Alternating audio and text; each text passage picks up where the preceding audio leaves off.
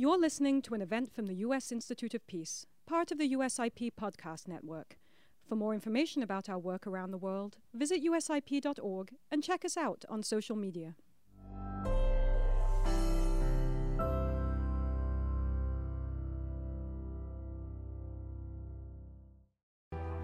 To the children whose birth water is broken by whizzing of shrapnel, this is our portion.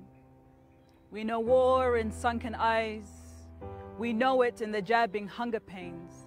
We know it in our heavily blistered, callous feet.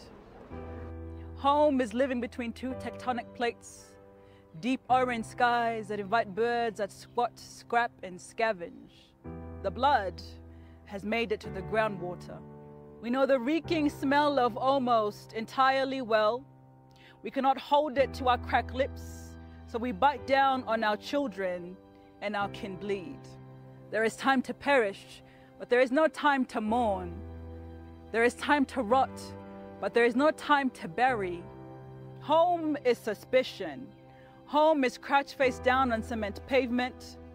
What is sanctum on unceded land? We say we have survived, and new chaos embraces us softly, quietly. The dead now do not motivate our fathers to get up from under the trees. They pour another cup. This is a bottomless tea. The dead now do not motivate our mothers to teach their sons substance. Our black skin hangs loose. Lather it with oil to keep it from running. Fear punches holes in the future. Fear cannot mend them. It siphons the chaos for later. Home always comes late to it all. Later always comes so soon. We cannot swing across oceans with these mangled roots. When war breaks, we run. We will not carry our language. War is raging behind clenched teeth. To fathers that sleep with guns in their hands but will never hold their children, legacy does not fill the gaps. You've turned our names to weights that crush our backs. You've turned our names into sinking sand. What are hunger pains to torn limbs? What is plumbing to broken spirits? What are roots if they choke you? We say home is so far. The same oceans are sitting between folks looking into each other's eyes. Our portion is silence. They imagine home is settled soot. They imagine country is running. We now know refuge is both.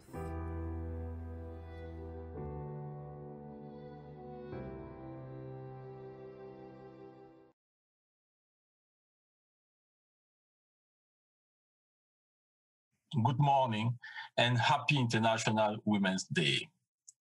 My name is Joseph Sani, Vice President at USIP, and I lead the Africa Center. On behalf of USIP and our partners in this event, Oxfam and FemRight, the Ugandan Women Writers Association, I would like to welcome everyone here with us today. Let me begin by presenting the United States Institute of Peace, USIP. The US Congress founded USIP in 1984 as an independent, nonpartisan national institute dedicated to preventing, mitigating, and resolving violent conflict. In October 2020, the United States Institute of Peace established the Africa Center.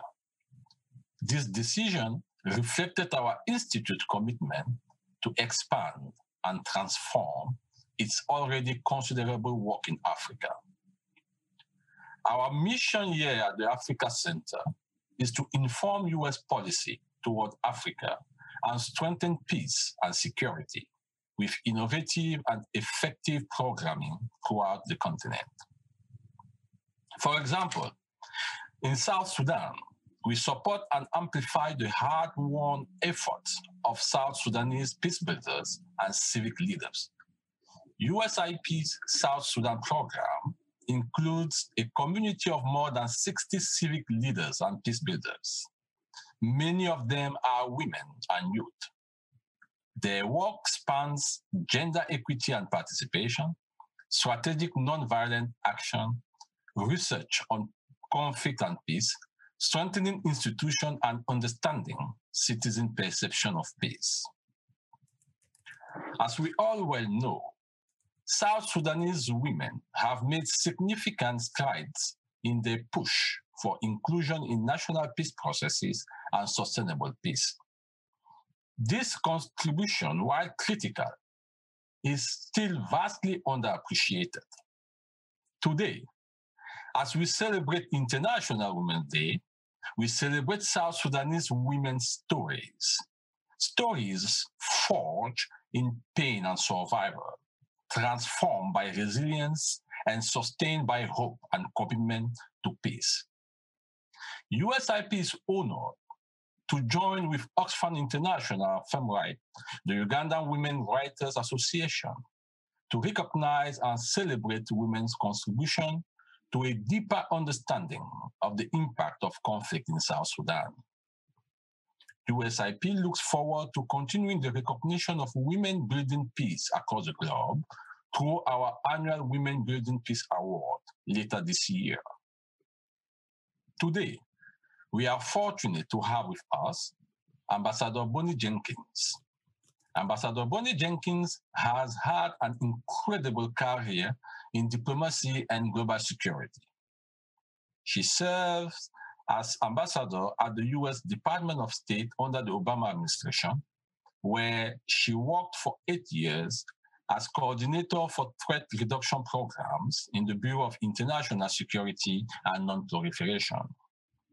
She is also a leading voice on issues of diversity, equity, and inclusion, as well as women empowerment.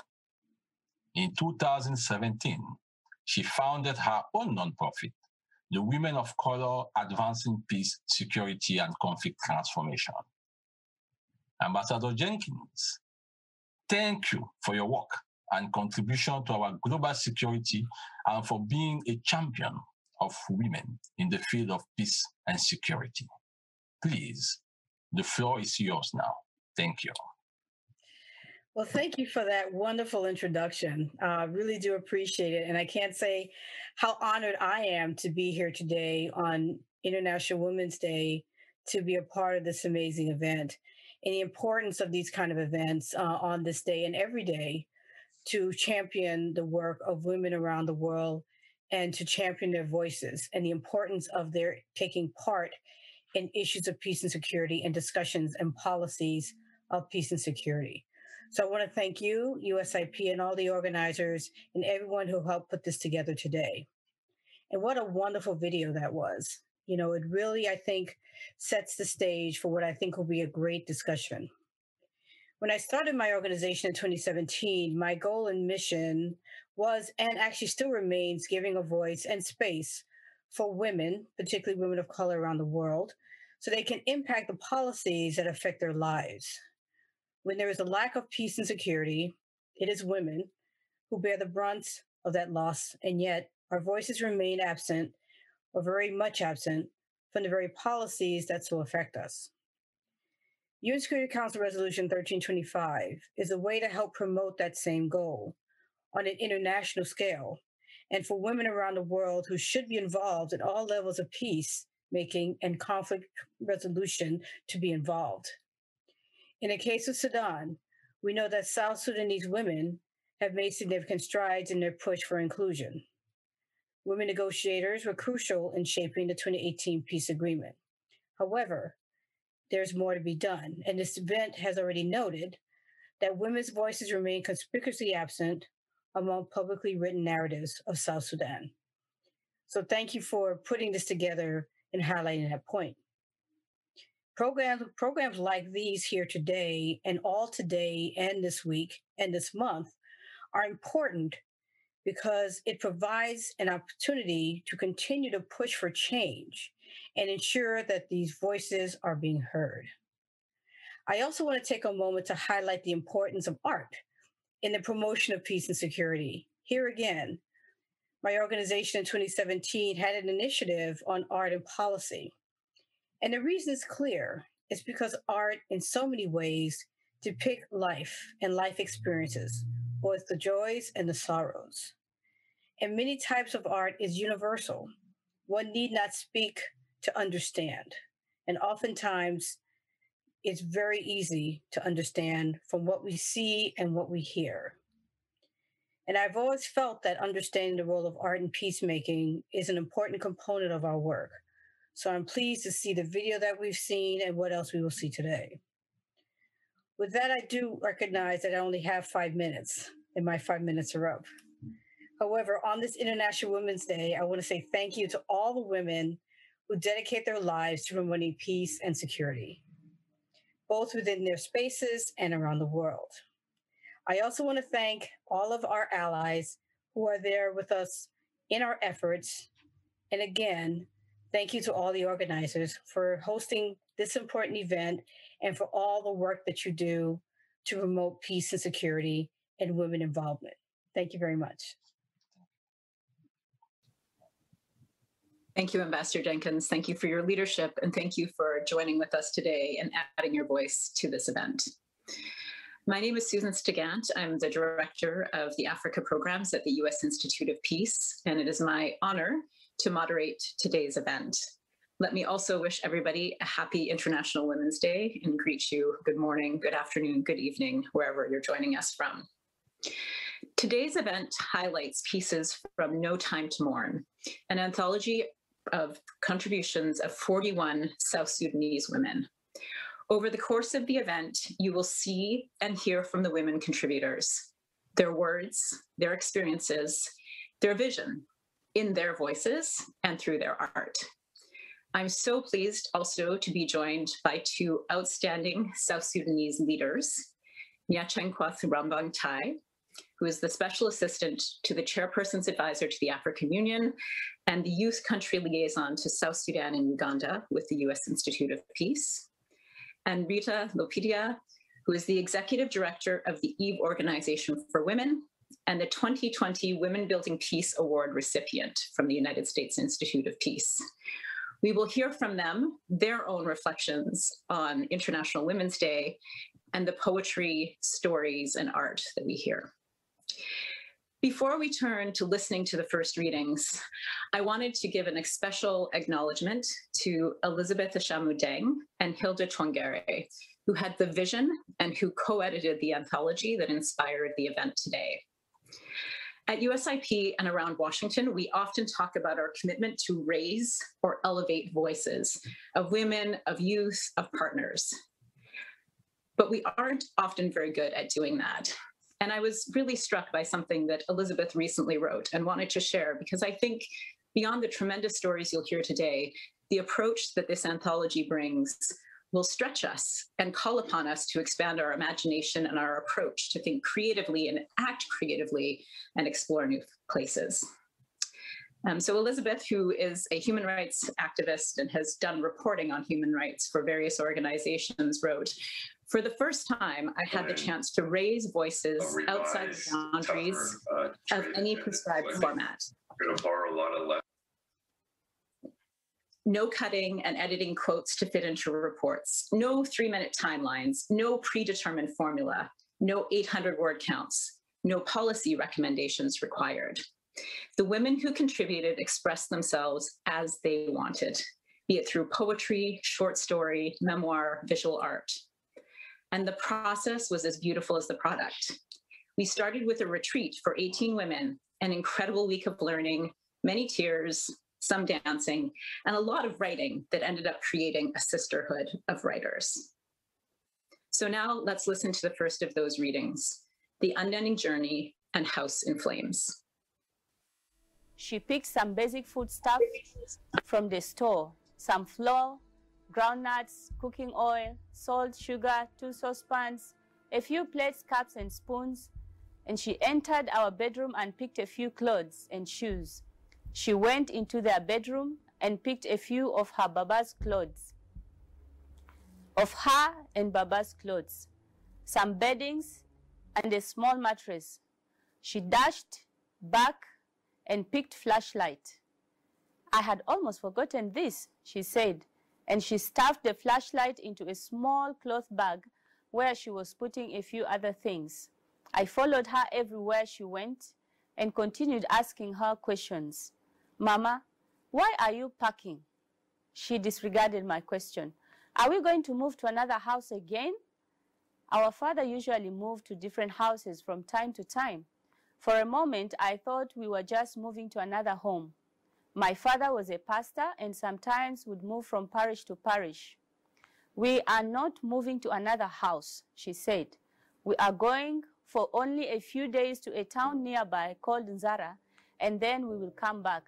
Why are we going to Nzara? I asked again categorically. Because the government has announced over the megaphones that people should leave Nagori, she said.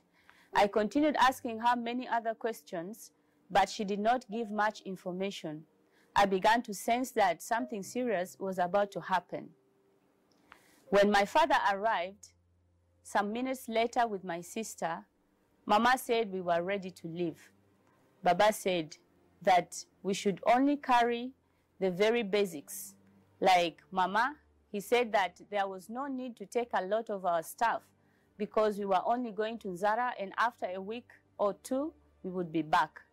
Mama put the items she had sorted to 2 large pieces of kitenge cloth and tied them up into bundles.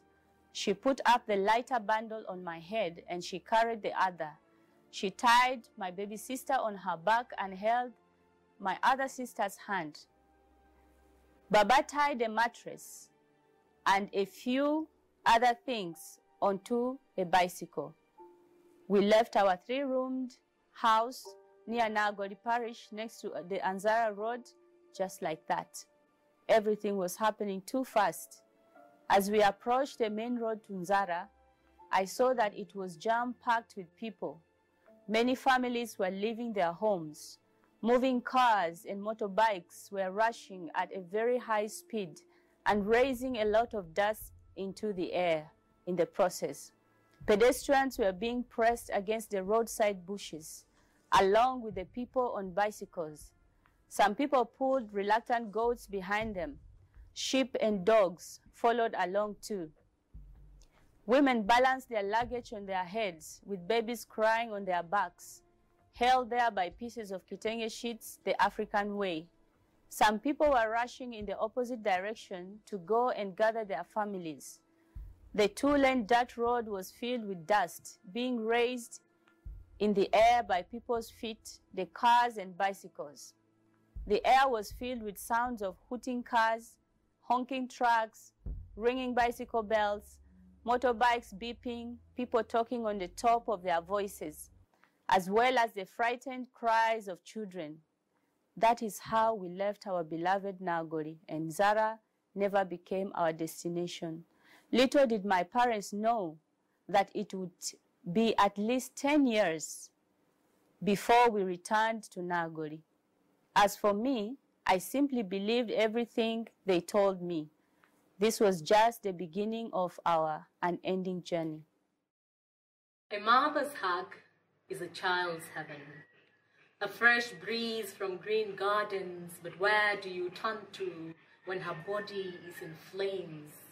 When home is a burning bush, but our knees cannot go down to worship because this fire is not holy. Would you leave to save your life? It is hard to build a home away from home. We have tried, but we are stuck in other lands, lands that do not know how to pronounce our names. Strangers we remain.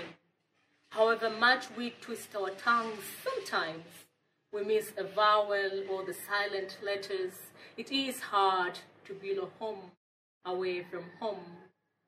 Would you stay to put out the fire? But what do you do when you pour the Nile to extinguish the fire while others fit it oily wood from our forest? When home burns to ashes. These first readings, The Unending Journey by Charity Name Nagupai and House in Flames by Lydia Kape, tell a really powerful story of the impact of displacement. And this has been a reality for so many South Sudanese. And Nyechen Kwath, I want to bring you into the conversation. And a couple of things that really struck me in those pieces is the incredibly difficult role that women and mothers play explaining to their children what's taking place, and the depth and the length of the experience with displacement. Nishankwat, over to you. Thank you, Susan. Thank you, USIP, Oxfam, all the people who were behind this amazing work of South Sudanese women talking about the reality that we have been facing in South Sudan for so long. I think the two pieces spoke personally to me in so many different ways. The piece on the unending journey, and also the other piece by Lydia Home in Flames. To me, I think if I reflect back on the two pieces, this is a reality that many South Sudanese were forced to live with. It has been, happening since the country, liberation times, when South Sudan was the front line of the longest war in Africa. Many South Sudanese families lived displaced. Many children were born on the run, as others could not even make it out alive. I say it speaks volumes to me personally because I come from a displaced home where my parents left home many, many years ago because of the conflict. And I was born, me and my siblings, in northern part of the country in a place called Shendi in River Nile State. And I grew up there. And when we came back home thinking that we finally got our peace, we got separation, and we have home, little did we know that, we are still going to face the same situation. Years later, after I grew up, I had to be forced to get married in the same place where I seek refuge and where I was born so many years ago. And it became a generational displacement in a way that until today, my kids also are living away from their home. They're living outside the country. So to me, I think these two pieces, they speak reality to so many South Sudanese. And I might say that I might be in a better position whereby at some points I was able to provide for my kids to have a better life, though they are living in a different country. And this is might be the better version of a displacement story. There was versions of these stories whereby people had to cross rivers, people had to walk on foot. Some did not even make it alive. Some did not even manage to get food or water, and they died on the way because of hunger. People who had to go through insecurity, through rape, women and children, they had to cross. And eventually they had to live in a place that they tried, to call home, but they never blended or they never felt that they're home. So for me, I think these pieces, they speak realities of so many South Sudanese, as I mentioned earlier. And I'm happy that at least these pieces, they're out there and they're being shared with the world for people to know that these untold stories, are being told by people who face these realities and by people who had these experiences, and they want the world to know and to have at least, a small window of how these things have been happening, how the displacement has affected so many South Sudanese, so many women, so many girls, and so many children. Thank you. Thank you for sharing your reflections and your story with us today. I was also really struck in those two pieces and the opening poem, the sense of identity and the sense of home. And as we think towards July, the 10-year anniversary of South Sudan's independence, what I hear in the readings is such a longing for a sense of home for so many people. I'd like to turn to listen to the next two readings. The first is My Country by Helena Rial Isaac Nyariel, and the second is Just a Single Drop by Susan Thomas Perambeta. Hello, great women. Thank you for having me today.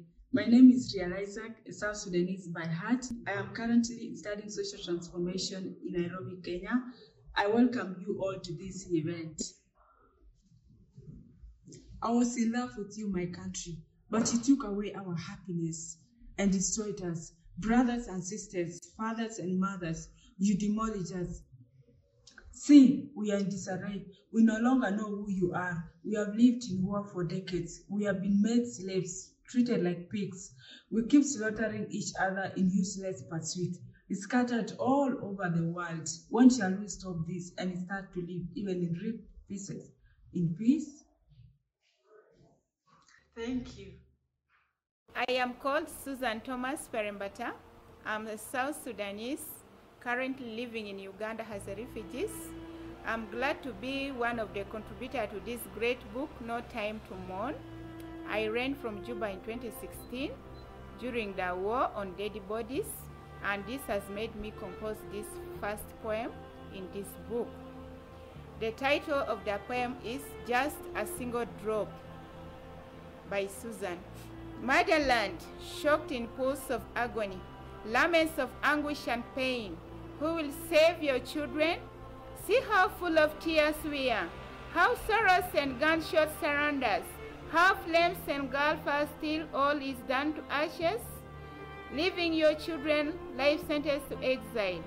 Motherland, to live as a refugee is to sign away your life with beside defilers and killers. They rape, they kill. Motherland, where beautiful memories are under siege, no one dares to care, and no life is spared. Dearest Motherland, your own children rebel against you. On our news, we seek peace, even just a single drop. Happy Women's Day 2021. I wish you all the best. Rita, I want to bring you into the conversation here.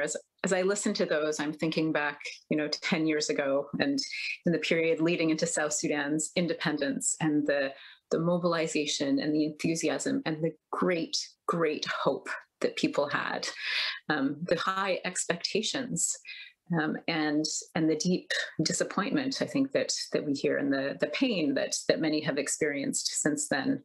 And I'd love to hear some of your reflections on the readings that we've heard so far. Thank you so much, Susan. Reflecting on the two videos, or even reflecting in the whole series that we have watched, it reminds me as well of my childhood, how I used to fight the odds to survive and also dream. And two things that I've taken from these short videos. One is the hope and love of South Sudanese to the country. The expression of pain, the expression of anger, and the expression of the experiences of war. It's just a reflection that South Sudanese women and girls who are out there, who are being displaced, who are in the refugee camps, their hearts are still home. And I want to quote Lucky Dube in his song called God Bless the Woman. There is a phrase that always keeps on motivating me. And he says that women do not run away from anything, but they stand and fight for what is right. And I think this is a reflection of what these young women are talking about. Yes, they might be desperate. Yes, they might be going through difficult moments, but they are not giving up. They are holding up to hope that one day South Sudan will be a better place. And this is something that always keeps me motivated as a person, that no matter how long it will take, eventually we will have sustainable peace in this country. And I've always spoken about this in many forums, that one day South Sudan will receive not food aid, but we will receive tourists who will come and see the beautiful land, the beautiful villages, and the many resources that we have in this country. We'll be talking about nice stuff, but not really talking about painful moments that the country has gone through. The second point I've taken is the urge of having a space to express ourselves. And this is the gist of all of this. And I think it is one of the reasons me and my friends form EVE organization, creating the space for women to be able to express themselves. Talking about that, when you have the space to voice your pains, when you have the space to speak about issues that affect you, when you have the space to vent out the anger, it is a process of healing. And I think this is what many young South Sudanese women, and even the other women, even the citizens are looking for spaces to vent, to dialogue, and to speak out. It is a way of healing. It is a way of reflecting. It is a way of trying to find solutions to the problems we have in this country. So as EVE organization, one of the programs that we run is the incubator program, which gives space for young women to learn and to be able to express themselves. And I think these are the spaces that we need to expand. These are the spaces that we need to open up for young women to express. We do the incubator programs both in South Sudan and for the young women refugees in Uganda. And I am so happy and proud that I could even see some of those who have been in our programs being part of this. And I'm so happy that they have become very powerful women who are able to express themselves out, and they're doing so many other things. And this is very important for South Sudan. Thanks, Rita. And thanks for bringing us to this reality of hope, because I think it's so important. I can remember, traveling around South Sudan, and even when people were in the most difficult of circumstances, they would come together and dance. In the moments where the trade started to move across the borders again, and people got the beautiful cloth and new dresses, the way that people held themselves with such pride is really, really incredible, I think. And I guess, Nyasha, I wanted to bring you into this part of the conversation to reflect a little bit on the great strength that exists among South Sudanese women, and this deep reservoir of hope, even and perhaps because of the tremendous challenges that are there and that must be faced. Yeah, talking about the strength South Sudanese have, as a woman who is born within this community, and as a woman who saw my grandmother, my mother, and different women within my community going through the hardship, going through a lot, starting from harmful cultural practices, starting from women being treated as second-class citizens. It's starting from women living, in the front lines, fighting climate change and floods. Like I shared few weeks ago, a picture of women in the front line, trying to fight climate change and floods. But by the end of the day, they don't even get recognized for the efforts that they do. Women who cross rivers to have access to health facilities, to have access to food, to have access to protection, and these are things that happen maybe in some other parts of the world. It is difficult to believe this is the reality of some women in some other parts of the world, but these are realities happening in South Sudan. But nevertheless, these women still, they're so resilient. These women are strong to an extent whereby you don't even see the challenges that they go through. And on top of that, seeing young women rising within, South Sudan societies, claiming for women's spaces, in different platforms, in different spaces whereby decisions are being made, and looking at just, these stories being shared by young, amazing women tells you that South Sudan has big hope.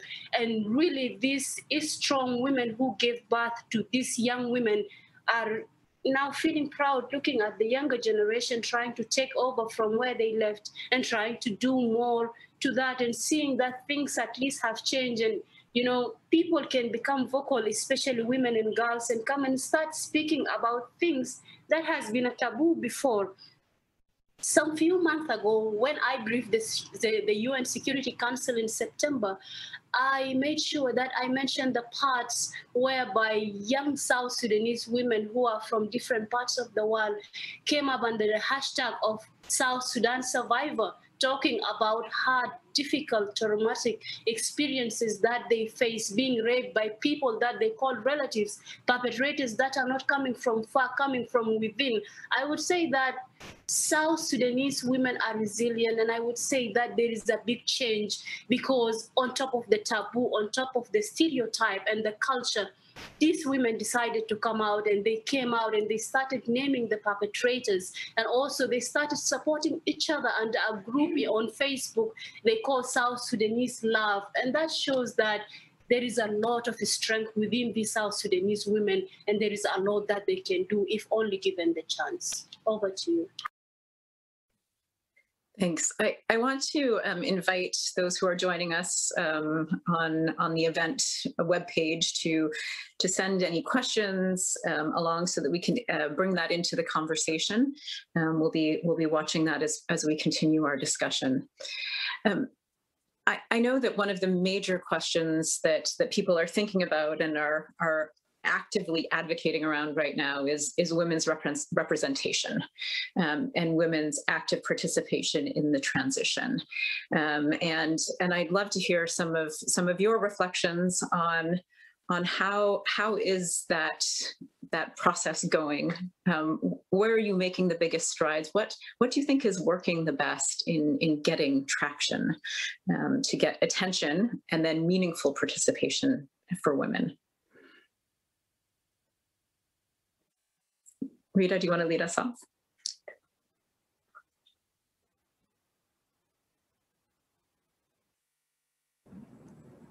Thank you again. I think with the issue of women's participation in the transitional government of national unity, it's a big debate in South Sudan. Particularly today from morning, I think all the media houses have been focusing on that. But I want to bring in a different perspective into this discussion. South Sudan have really come a long way in terms of ensuring that women participate in decision making. Remember when we got our independence, it was 25%. And that 25% has not been met by the time we got our sovereign states, and we thought it's time that we could, all South Sudanese will give opportunities for women, because women equally participated in the fight for the independence of this country. But unfortunately, the 25% was not met. And during the revitalization, we said, okay, this is an opportunity. Let's push for an increase for the affirmative action from 25, that is now 35%. But the implementation is the biggest challenge that we are facing for a number of reasons. One is we need to understand that the background we are coming from is a tough one. And secondly, when I say tough in terms of the cultural background that we come from, there are structural discriminations in our cultures that do not give space for women. This is one of the fights. And secondly, we also realized that the agreement itself was brought about after people pick arms, and those who held arms felt that they should have that opportunity to get the power. And even if you look at how the agreement is framed, and including the parties to the agreement, those who were having the bigger guns got the bigger share, and those other political parties that are in opposition but not necessarily having guns, they got smaller percentages. Now the women having 35%, being in whatever party you are in, of course, it's being reduced to, distribution of the pie, who gets the pie. So you find that in the process, the men really neglect the women, be it in their political parties and stuff, and they take over the position. But I also think the position of women in the political parties, they were not able to push their male counterparts to open up the space. So these are some of the challenges that needs to be addressed. And this will take, as I've mentioned before, both a short-term and a long-term approach. In the short term, we'll keep on pushing, of course, as civil society and women's activists, we will keep on talking and reminding the parties. But in a long term, some of these causes need to be addressed. For instance, having more women in the political parties, but before that, to even ensure that we have a level playing ground for the women in the political parties to be able to go up the ladder, not to be at lower positions where there are they don't have power. So these are some of the things that we need to look into. Of course, the affirmative action is not met. But we still say congratulations for the women who are able to get into the transitional government. We'll still work with them, but there needs to be more coordination between the women in the political parties and women in the civil society to ensure that, our voices complement each other. And we ensure that there is push from the different angles and using different entry points to ensure that, women gets into leadership position. Because I firmly believe that it is important that there are equal rights and equal participation for us to have a sustainable peace in South Sudan. Without the participation of women, I don't think we'll be able to achieve the sustainable peace, because the participation of women is really crucial, because they bring in different perspective into the transition and into elections and post the conflict reconstruction. There are so many contributions that women can bring in. And as I said from the beginning, we never give up. So this is going to be a long fight. Thank you. I think that the sheer determination is of great promise. As you were talking and as we were listening to some of the video recordings, I was also remembering a conversation now several years ago where some of my colleagues in South Sudan were talking about women being given 25%. And I used to give my teammates a really hard time and said, it's not a gift, it's not given, it's guaranteed. And I'm curious how you see this sort of language and the culture of what it means for women's participation, and really genuine participation in a way that reflects the tremendous value, the necessary role that women play. And maybe I'll go to Nyacheng Kwat if she wants to jump in, and we'll bring you back, Rita, as well. Yeah. Thank you, Susan. Most of the times I also keep making corrections, because we have so many people, and including some women sometimes, that were given this percentage, not knowing that it's a human right, So in most cases I ask and I'm like, okay, so if the other gender is saying that we have given women this right, who gave you the authority to give? Because we are all human beings with equal rights. So just to comment a little bit on the women participation and women inclusion in governance and also in decision making, recently I think all of us have been following how the government of national unity has been formed. And I just want to give some few examples of some states and the women percentages, and not in all positions, but just women who are ministers. Like we see in Central Equatoria State, we have at least 20.4% of women state ministers. In Northern Barghazal State, we also have only 17.6%. We also have in Unity State only 17.6%. In Warabi State, we have only women who are 11.8% as women ministers. As well in Jonglei, we have 11.8%. And in Western Equatoria, we have 23.5%. And that tells you that there is a big gap. We didn't even reach the 25% quota, leave alone the 35%. And that tells you that there is a lot of work, needs to be done in order for women participation and inclusion to be, reflecting and to be a reality. We still struggle with women, being part of these political parties, being included in leadership, in governance. And so many challenges are coming up, things to do with that. People say that, women have not been joining political parties. So how can you include some of the women who are not part of the political parties and you just give them a position?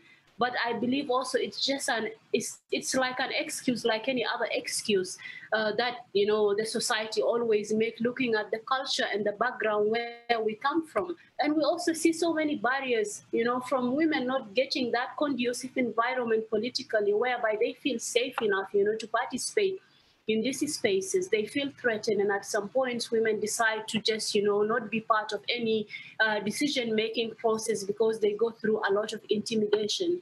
These are so many challenges to the women peace and security agenda, and also it's a challenge to NAP 1325, and I think it will take a lot of work.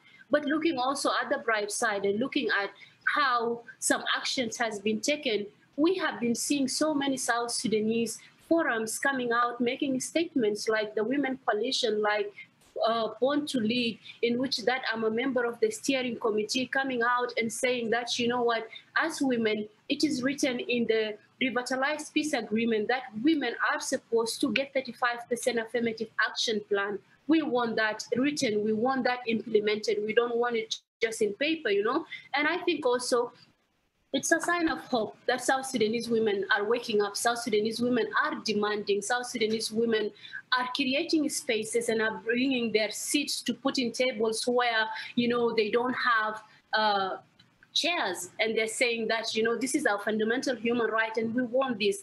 And it shows that within time and when the next generation comes, things are going to change and we are going to see a lot of positive, impact. And women are not only going to, fight for the 35%, but in fact, women are going to fight for 65%. And for once, let us give the men 35% the way they claim that they're giving us, and let's see how it's going to feel. Over to you. Thanks, Nyachankwath. I know Rita's having a little bit of a connectivity issue, so we'll bring her back in as soon as we can. I wanted to pick up this thread a bit more about elevating women's voices and women's roles. And you just talked a little bit about the Born to Lead initiative. I remember several years ago, we were joined by colleagues when they started the South Sudan is Watching campaign. And I know that women were very active in and around the negotiations to remind those who were negotiating that there were expectations, that people wanted to see the violence end and wanted to see all of the promise of what was in the peace agreement to be delivered. And I'm wondering, Nyachankwath, if you can talk a little bit more about what are the ways that you think are working to elevate women's voices? What do we need to be doing more to listen, and creating spaces like No Time to Mourn has done with this incredible anthology, or the work that Rita is doing to connect with men who are allies and who need to be brought along as champions? I think one of the ways to elevate women's voices and also women contribution, and also for women to be part of different decision-making tables, there is power in mentoring. There are so many women who have been in politics for a very long time within South Sudan, name them Mama Rebecca Nyandeng, name Dr. Anna Ito, like people who have been in the liberation, women who contributed during the war. We have a whole list of Katiba Banat and Katiba Shatta, who are young women who left, the city to go to the bush, and they contributed into liberating this country. But unfortunately, their stories were never captured, their stories were never written, their stories were never shared with the world. Now some of them are no more, but still, like, you just like hear their stories from other colleagues. So I think one of the ways is to make use of power of mentoring, to be together with leaders, women who have been, part of this journey for so long, and try to learn from them what has worked for them, what didn't work, any recommendations that they have, so at least the younger generation can adjust. And also give the space to younger generation, to young women. Young women are still fighting to get spaces, to be recognized as leaders. We see that some of these spaces are being dominated. When young women comes to spaces of youth and fighting for youth agenda, they are told that you have a 35% affirmative action plan, you are not part of us. When young women go to these spaces with elderly women, they are told to do services, to bring tea, to carry handbags, to do paperwork, and to do all that. And I think if young women are given the opportunity through mentorship and through programs that will allow them also to have those spaces where they can be able to express how they feel, they can be able to help and support. During the peace agreement, we have seen the contribution of young women in that. We had the elderly women who had the connections, who have been part of these platforms for a very long time. They were inside in these rooms negotiating, but when they come back, we had a group of young women, name them, those of Ayak Cholalak, those of Ria, different women who have been doing the paperwork. They haven't been sleeping to make sure that women interest is included, within these tables. And by the end of the day, the 35% affirmative action plan did not come out of the blue. It came because these women did a lot of remarkable work, a lot of hard work. They could not even sleep, and some of them were sitting outside these rooms waiting to hear outcomes and also making, statements for these other women to go and represent. So I think there is power in unity, intergenerational unity between the younger and between the elderly. And if they could all go and come together, I think South Sudanese women voices can be elevated and it can be heard. Another thing also that I can add is the power of information sharing. We have so many people in the villages, in the grassroots, who are disconnected. And because of the conflict, because of the lack of IEC materials, radios, because of the disconnection from the grassroots, and also because of lack of linking the grassroots to the national and international level, there are some of the stories that are going uncaptured. There are also really stories of women fighting for women inclusion in the grassroots from the ABC traditional courts, from different places. And these stories need to be documented. And it can only happen using the power of media and also using IEC materials and also linking to the grassroots to the national and also to the international level where these stories can be told and these platforms can be created for so many women to come together. And this way, so many South Sudanese women voices will be elevated and will be captured, and so many women will hear, and so many different people from different parts of the world will hear these untold stories. Over to you. Thanks. I want to invite Ambassador Jenkins to come in here if she's interested and still able to join us, because I know that this has very much been the mission of her career and also her organization, WCAPS. And we'll give her a moment if she wants to come in on that point. We have a question as well, and want to re-invite people to send your questions along. If you're following on Twitter, the hashtag is #NoTimeToMourn. And the question relates to corruption.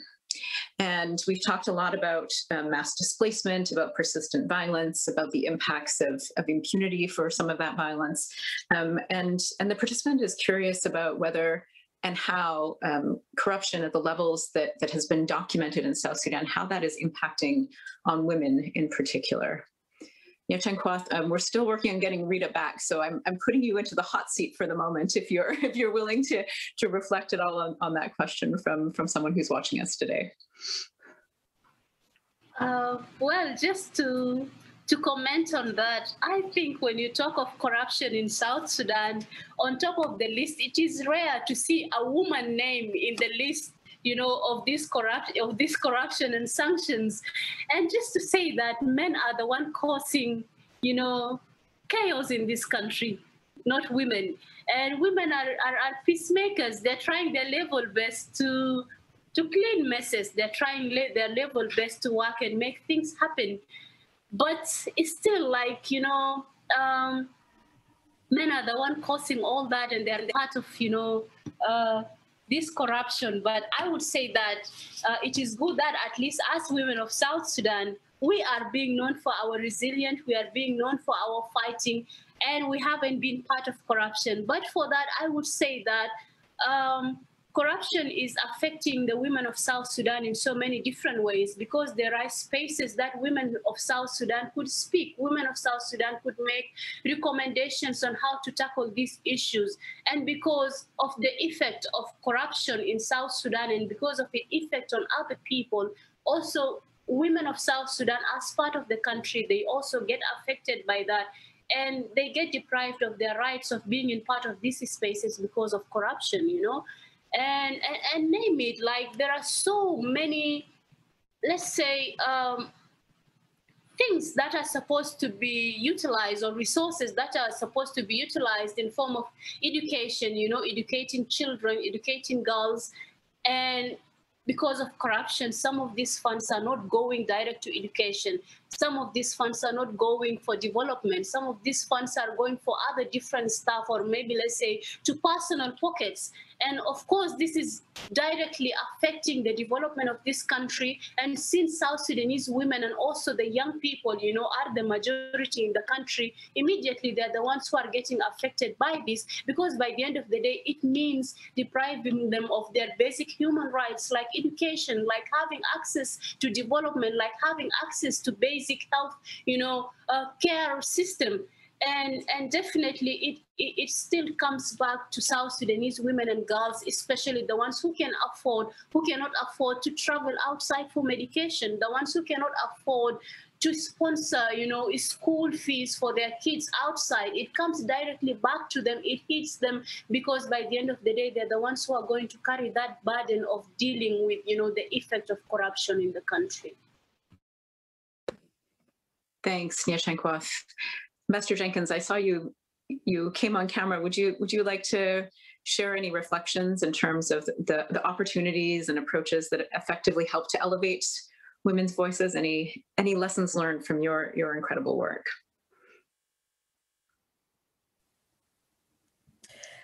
Hi, thanks again. I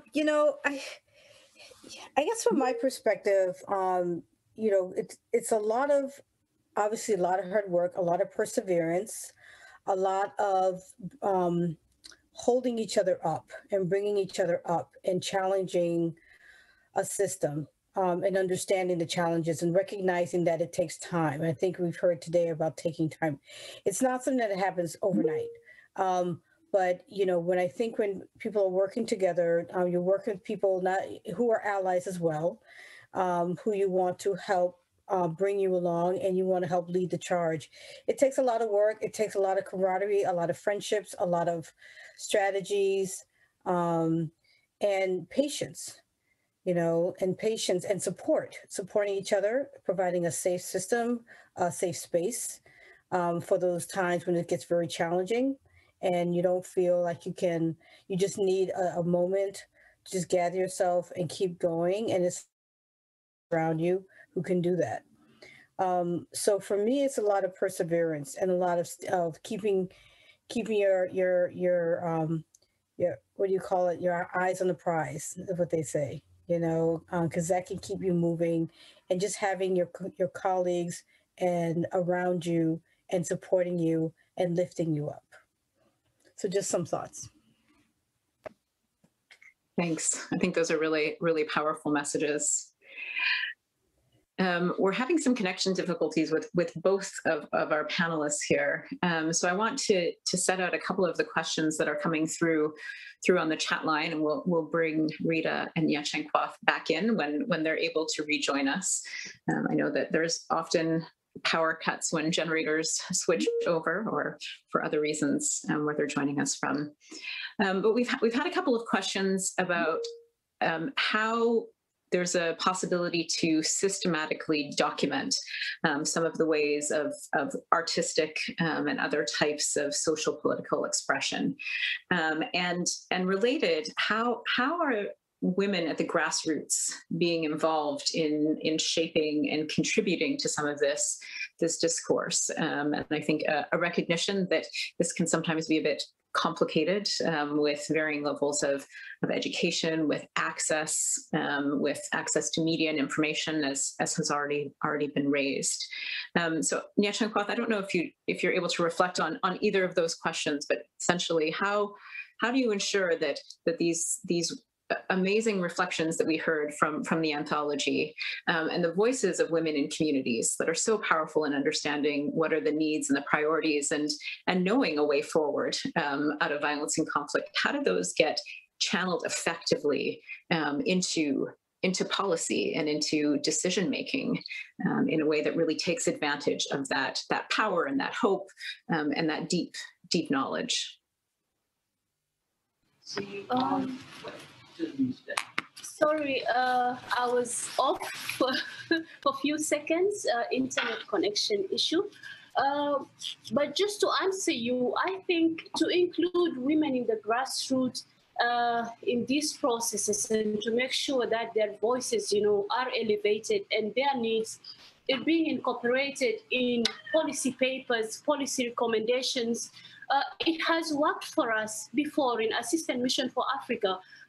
We went to Lake State in Ural East, and we had this big conference, bringing together conflicting parties from Panjshir County, which was a rebel-controlled area by then, and also people from Ural East, which was a government-controlled area. And these are communities who intermarried, who stayed together for a very long time, but because of the conflict, since the conflict erupted in 2013, they were not able even to visit each other.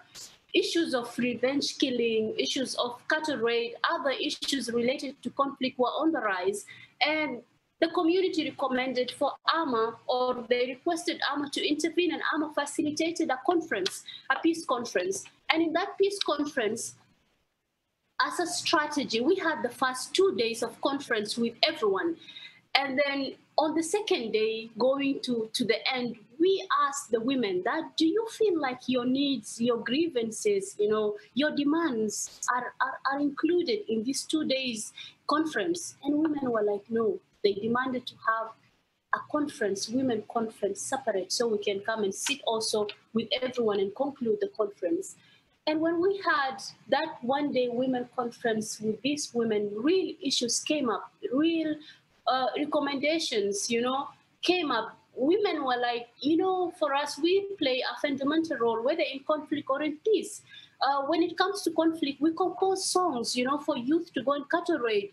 We give them moral support. We show communities that, our sons can cattle raid, they're strong, and there is nobody that can be like them. And you see high rate of cattle raiding. The same way we are contributing to peace building. Because as a mother, you are always at home. When your son comes with something that is not yours or it doesn't belong to him, you're the first person to know. And you can make a decision by telling him that, return it back where you got it from. And we also make sure that we keep peace within communities, because we're the first people who call for meetings when such issues are happening within our communities, and we ask for solutions. Why is it we are not being included in border committees? Why are we not being included in peace committees? Why are we not being included in police committees? We want to be included in different committees where men are, and we want our voices to be heard. We wrote these recommendations down, and we went to the main conference the next day, and we read their recommendations out. And guess what?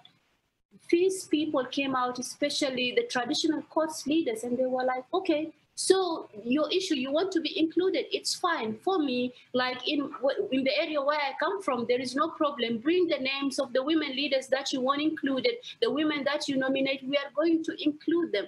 And as a result, these women, until today, they have been part of peace processes. They have been part of, solving conflicts through different, peace committees, different border committees that they have become part of. And as a result, they signed a communique. And in that communique, we came with recommendations. And we shared this recommendation with women leaders at the parliament here at the national level, and they took it seriously. And for that, I think different ways to create strategies to bring women from the grassroots or to bring their voices to these spaces. One thing that women know what they want. These women know their rights. It's just that they don't get the right platform where they can feel free, and they don't get the space where they can share their experiences and what they need. And if we keep creating spaces for these women in every conference, in every meeting that we do at the grassroots, and bring their recommendations, and at some points bring these women to the national level and create that space where they can speak to the women leaders in the parliament, I think their recommendations can be taken seriously, and they can be incorporated in every policy paper that is taking place in this country. Thank you. Thanks. Ambassador Jenkins, did you want to come in here?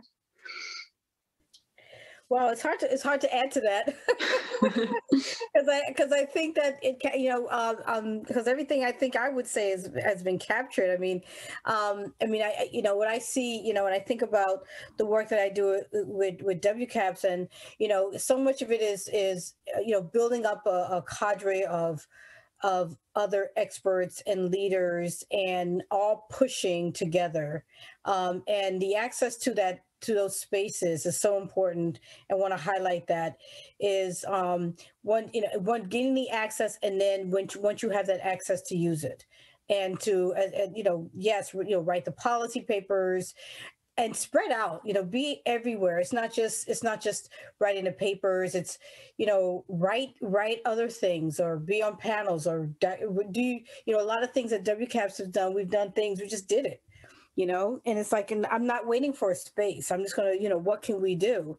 And it's different in different environments and different locations of what you're able to do. Some more challenging than others. But the idea of not waiting, this is a space that needs to be open. And we need to see how we can make it open, work with our allies who can help us open it, but in other ways, find our own ways to do it. And then to perpetuate it in as many ways as you can, in as many spaces as you're able to. That's actually a perfect bridge to my last question. And I think what we hear from the authors from No Time to More, and the ones we've heard today, and the others who write so eloquently, and I think so in such a heartfelt way in the book, is the tremendous challenges and the great hope in South Sudan. And it strikes me that in this moment, with a new administration in the United States, with a new African Union chairperson, new key positions in the African Union Commission, in a year, 2021, with the African Union that's anchored around arts as a theme and a lever towards the Africa that people want and desire and deserve. I wonder, I'd love to hear your thoughts, Nia Shenkwath and Master Jenkins, to the extent that you're able to weigh in.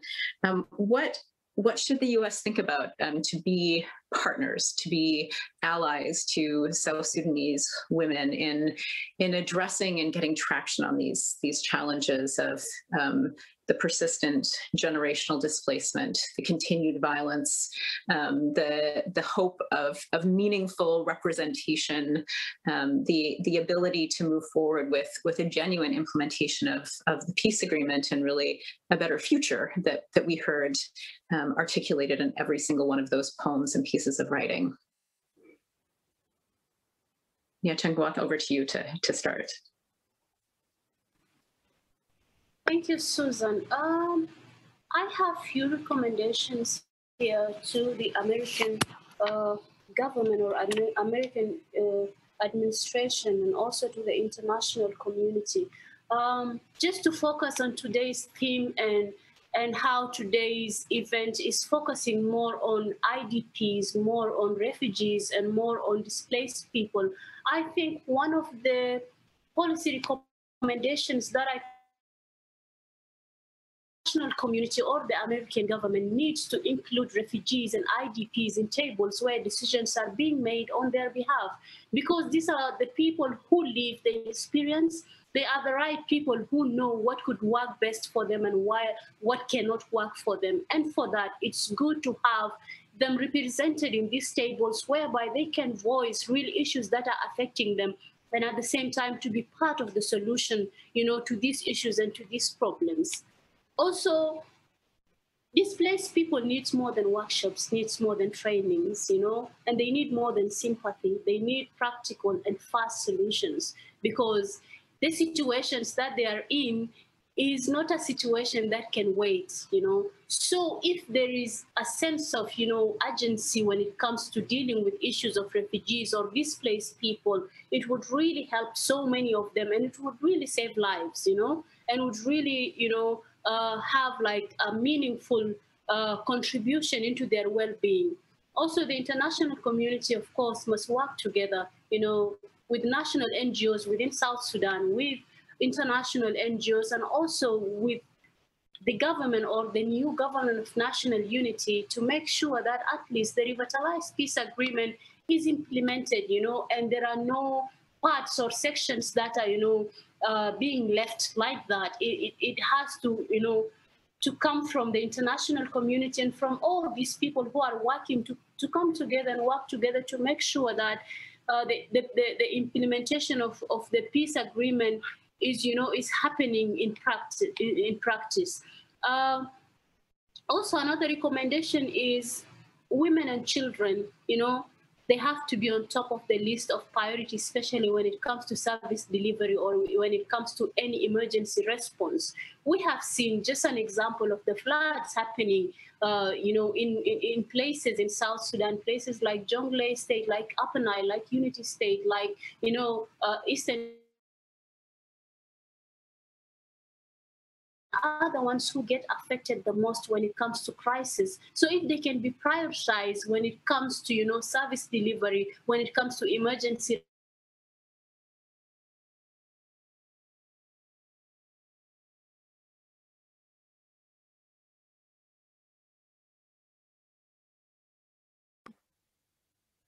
Nyachankwath, I think we've lost you for a moment again, just as you're outlining some of those most important recommendations. While we're waiting to get you back, Ambassador Jenkins, I'll turn to you, see if you wanted to come in on any of this, and then we'll bring Nyachankwath back in as soon as she's reconnected. Yeah, I mean, I guess oh wait, did she come back? Okay. The thing I would just mention, without really going into too much of what the administration should probably do, is just to start by taking advantage of what we've been saying, what the administration has been saying is going to be doing, is being much more multilateral, working with partners. I think it's an opportunity to strengthen our partnerships with countries, but also to strengthen our partnerships with entities within governments. Particularly with women and women groups in Sudan or South Sudan, but I think all of Africa. And so I think the efforts that are being made to do more outreach with countries and with partners is a good way to start. But I think we have to go much deeper and also work much more and bring in more of these voices in terms of women, in terms of women empowerment, and making change. So I think those are just some general thoughts on that. Maybe we can make sure that No Time to Mourn gets on the desk of everybody who has a decision-making role related to South Sudan going forward. Nyachankwath, welcome back. We're just going to turn to you for very last remarks before we close out our event. So thank you for hanging in there despite the internet challenges. Thank you. I think my last remarks will be around how proud I am with these young South Sudanese women changing the narratives. Young South Sudanese women saying that, we can do more than being, a child bride. We can do more than, than being a source of income, we can really contribute into changing lives. We can contribute into changing narratives and bringing positive change into our communities, into our societies. And I think they're paving the way for so many younger generations who are still growing up, because this is a documentation and it's going to be a history. And so many young women who grew up in a situation whereby they were told always that, you cannot do it because you are born a woman, because you are born a girl, they will have something to hold on into. They have something to bring them hope, something that can make them get motivated and be who they are. And they will know that, we are born as women. We have a culture that says that women and girls cannot do this. We have so many don'ts. We have stereotypes. We have harmful practices that say that, we are second-class citizens. But in the other side, we have strong women who paved the way for us, and they say we can do it, and we are going to do our level best to be who we are. And thank you so much, USIP, Oxfam, and also thank you to the young women who really made headlines and made me proud, and so many other South Sudanese. I feel proud to be representing them today. And I'm looking forward also to have copies, of these poets and the anthology shared. Thank you. Over to you. Yeah, Changquoth, you said it better than I can, honestly. So let me thank you for joining us today. Ambassador Jenkins, thank you so much for being with us, sharing your wisdom and your inspiration. We're so grateful to have you. Rita, unfortunately, wasn't able to rejoin, but we're so grateful that she was able to be with us. I also want to thank again the co-editors of No Time to Mourn, Elizabeth Deng and Hilda Twangari. I want to thank Oxfam and the Ugandan Women Writers Association. And I particularly want to thank Bigwa and Charity and Lydia and Helena and Susan for the stories that they shared and for sharing them with all of us today. I think at a time when many of us are so far separated, the ability of poetry and stories and art to reconnect us in the challenges that are painful, and more importantly, reconnect us in the hope that people feel. I encourage everybody who joined us online to read the other tremendous stories that are in this anthology. There's a page on Facebook, No Time to Mourn. There's also a book available on Amazon. So encourage you to continue to understand and benefit from these tremendous voices. And we wanted to close off by playing again Birth Water, and encourage you just to take a few minutes to listen to it after this really amazing conversation and the insights that our panelists and the other contributors have provided. Happy International Women's Day. Wish everybody to stay well and safe, and have a good year. To the children whose birth water is broken by whizzing of shrapnel, this is our portion. We know war in sunken eyes. We know it in the jabbing hunger pains. We know it in our heavily blistered, callous feet. Home is living between two tectonic plates, deep orange skies that invite birds that squat, scrap, and scavenge. The blood has made it to the groundwater. We know the reeking smell of almost entirely well. We cannot hold it to our cracked lips, so we bite down on our children and our kin bleed. There is time to perish, but there is no time to mourn. There is time to rot, but there is no time to bury. Home is suspicion. Home is crouched face down on cement pavement. What is sanctum on unceded land? We say we have survived, and you chaos embraces us softly, quietly. The dead now do not motivate our fathers to get up from under the trees. They pour another cup. This is a bottomless tea. The dead now do not motivate our mothers to teach their sons substance. Our black skin hangs loose. Lather it with oil to keep it from running. Fear punches holes in the future. Fear cannot mend them. It siphons the chaos for later. Home always comes late to it all. Later always comes so soon. We cannot swing across oceans with these mangled roots. When war breaks, we run. We will not carry our language. War is raging behind clenched teeth. To fathers that sleep with guns in their hands but would never hold their children. Legacy does not fill the gaps. You've turned our names to weights that crush our backs. You've turned our names into sinking sand. What are hunger pains to torn limbs? What is plumbing to broken spirits? What are roots if they choke you? We say home is so far. The same oceans are sitting between folks looking into each other's eyes. Our portion is silence. They imagine home is settled soot. They imagine country is running. We now know refuge is both.